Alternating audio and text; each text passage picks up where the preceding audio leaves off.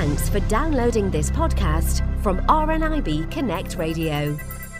On RNIB Connect Radio, we are always interested in looking at new technology, things that can improve the lives of people with visual impairments. Now, there's been quite a bit in the press recently highlighting disability hate crime. There are, of course, all sorts of hate crimes which are now tackled quite proactively by police forces around the country. But what about a piece of technology that can help people who perhaps are victims of hate crime or spot a hate crime or anti-social behaviour? Well, Mahtab Khan has designed just an app for that, and he joins me now. You're welcome, Alan. Tell me first of all, Mahtab, a little bit about yourself and where the idea for the Eyewitness app came from. I was born partially sighted blind. I lived in London for the best part of my life to begin with, went off to Middlesbrough and now live in Birmingham. The reason behind the app was initially as a result of an incident when I was younger, and I'm talking about under the age of 10, that my mum had experienced when on a London bus.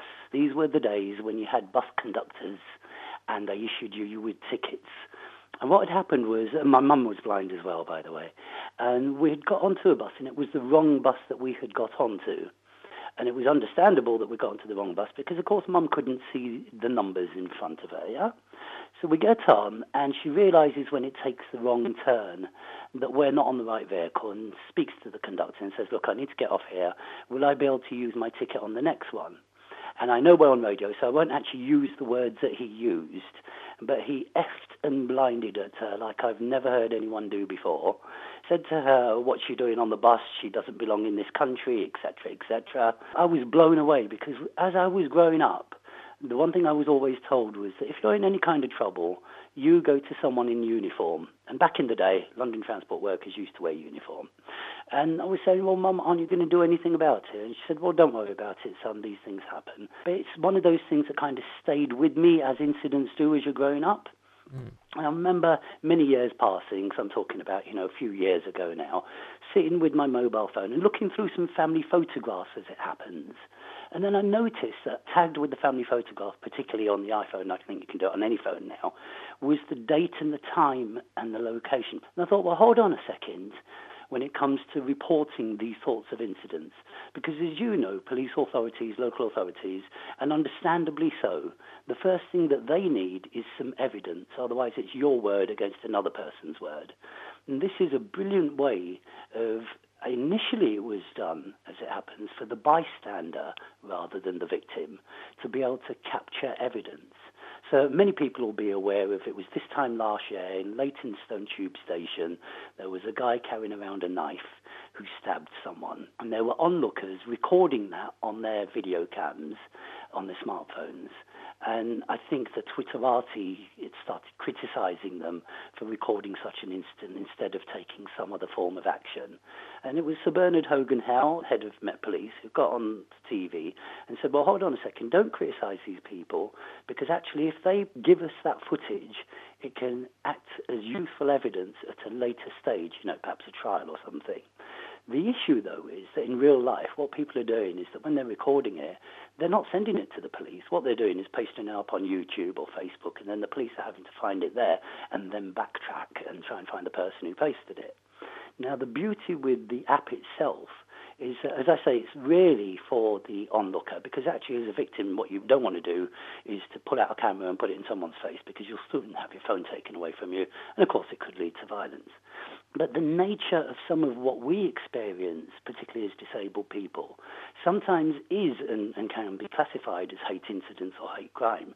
But sometimes it's lower level than that. And one of the things that I found over the past year working with particularly partially sighted people is that some of what happens is the person bumping into you, the person trying to trip you up, that sort of low-level stuff that you don't know is going to happen. Being shortchanged at a shop, for example, taxi cab not stopping because they see you with your guide dog, those sorts of things that are really difficult to prove, if that makes some sense. But there is a mate that I have who has a guide dog himself, and he takes his dog out for a walk most evenings, and he's come across circumstances where other people's dogs have either attacked his dog or other people have verbally abused him. And at the point at which he goes to the authorities, usually the police, the first thing they say is, can you give us a description of the perpetrator? And of course he can't do that, can he? He's got no sight. And what he's saying he's going to start to do now is, I think he's calling it the citizen's body cam. So what he's going to do now is that when he goes out for his walk, he'll kind of discreetly place it in his lapel pocket. He'll start the video recording. Should the journey be a safe and sound one, he'll just delete the file. But should there be an incident, he feels a lot more comfortable now going out because he thinks, well, actually, I have and may have some evidence, either the location, the GPS track will find that for him, or the video recording itself, particularly if you can get their face on it. That's useful evidence for the police to be able to pursue in circumstances where he may not have been able to give them the kind of information that they wanted in the past. Is that making some sense? Absolutely. So the app, which would run on your smart device, you can have this running if you are out and about, or if you witness some antisocial behaviour or a hate crime, you can film it. But it will also, as you say, it will mark this so it can be used in evidence. And does it store that information somewhere apart from just your phone? Yes, it does. So what happens is, on completion of the cycle, what you do is that you send it to a secure vault, and it sits there, and then what it does is to produce an email alert for the nearest police station or constabulary and the nearest Trinity Mirror Group newspaper. So what we did over the past year, we concentrated quite a lot on getting into the 150 Trinity Mirror Group, they're the publishers of the Daily Mirror, into their papers, because we were very conscious that there are groups in society who say, we don't trust the police, because when we make a report, it either gets lost in the system or there's no reaction. And I think the police are aware of it, and I don't mean this by way of criticism, but they also mistrust between certain communities and the police themselves. And what we're saying is, well, what we can do is we can put in the checks and balances into the system, and then you can choose who you want to report to, be that the media or be it the police or be it both of them. And what we're saying now is, look, try the system out. It's not going to break your bank. We've kept the licence fee down as far as possible for councils. Councils are interested as well now by way of trading standards. Housing associations are interested as well now. But initially what we want to do is to capture the police, because what's going to happen here is that this streamlines the whole process for them. If anybody has ever tried to report a hate crime, you'll notice that the forms that you fill in take you about half a day, and then so does the interviewing by the police, and it takes a day out of your life. And then, of course, there's the ongoing stuff as well.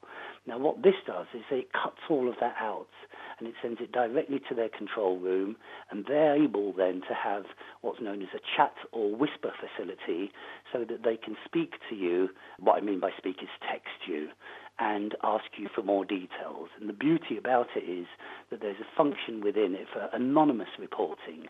And what we're finding is that a lot of people prefer to use that rather than give a description of themselves, because the event might not be about themselves. It might be something that they've witnessed. Hence the reason for calling it Eyewitness, you understand, yeah? And being that you're visually impaired yourself, Mahtab, I'm assuming that this app is fully accessible and very easy to operate.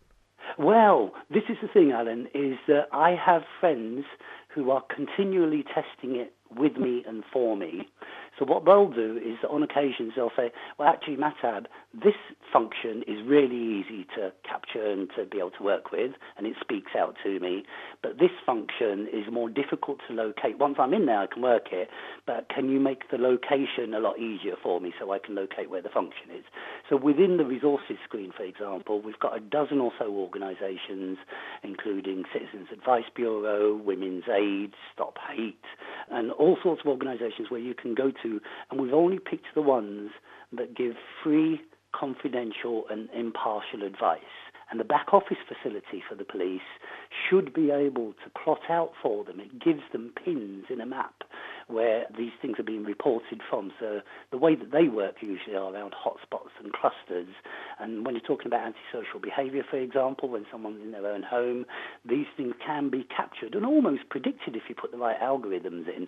But I'll be honest with you, Alan, I'm not that good at algorithms. It's our developers that have to do that for Leave me. that to the experts, Mahtab. It's a fantastic piece of technology and still huge potential, Mahtab. But if people would like to find out more about that or even try the app themselves, what are the details? Well, I would encourage them to try the app, and if they want to test it, what they can do is that they can send a test report to media. Please don't send it to the police, that wouldn't be fair. But if you can send it to media and just write in the subject heading test, and then that way we know that we don't have to worry about it being a genuine report or anything. Yeah? The best way to do it, I think, is through our website, because what I'm hearing, particularly again, this is feedback from partially sighted people, when we go onto Google App Store, when we go into iPhone App Store, there's so many apps called Eyewitness. So I reckon the best way to do it is to go through our website, which is eyewitnessapp.com, and that's spelled correctly. So that's EYEWITNESS app.com. And there you'll have two buttons, one for your iPhone and one for Android, and that'll take you directly to the store. Mahtab, best of luck with the next generation of this and the continuing work on Eyewitness, and thank you for telling us all about it on RNIB Connect Radio. Thank you for having me. For more downloads like these, visit rnibconnectradio.org.uk/podcasts.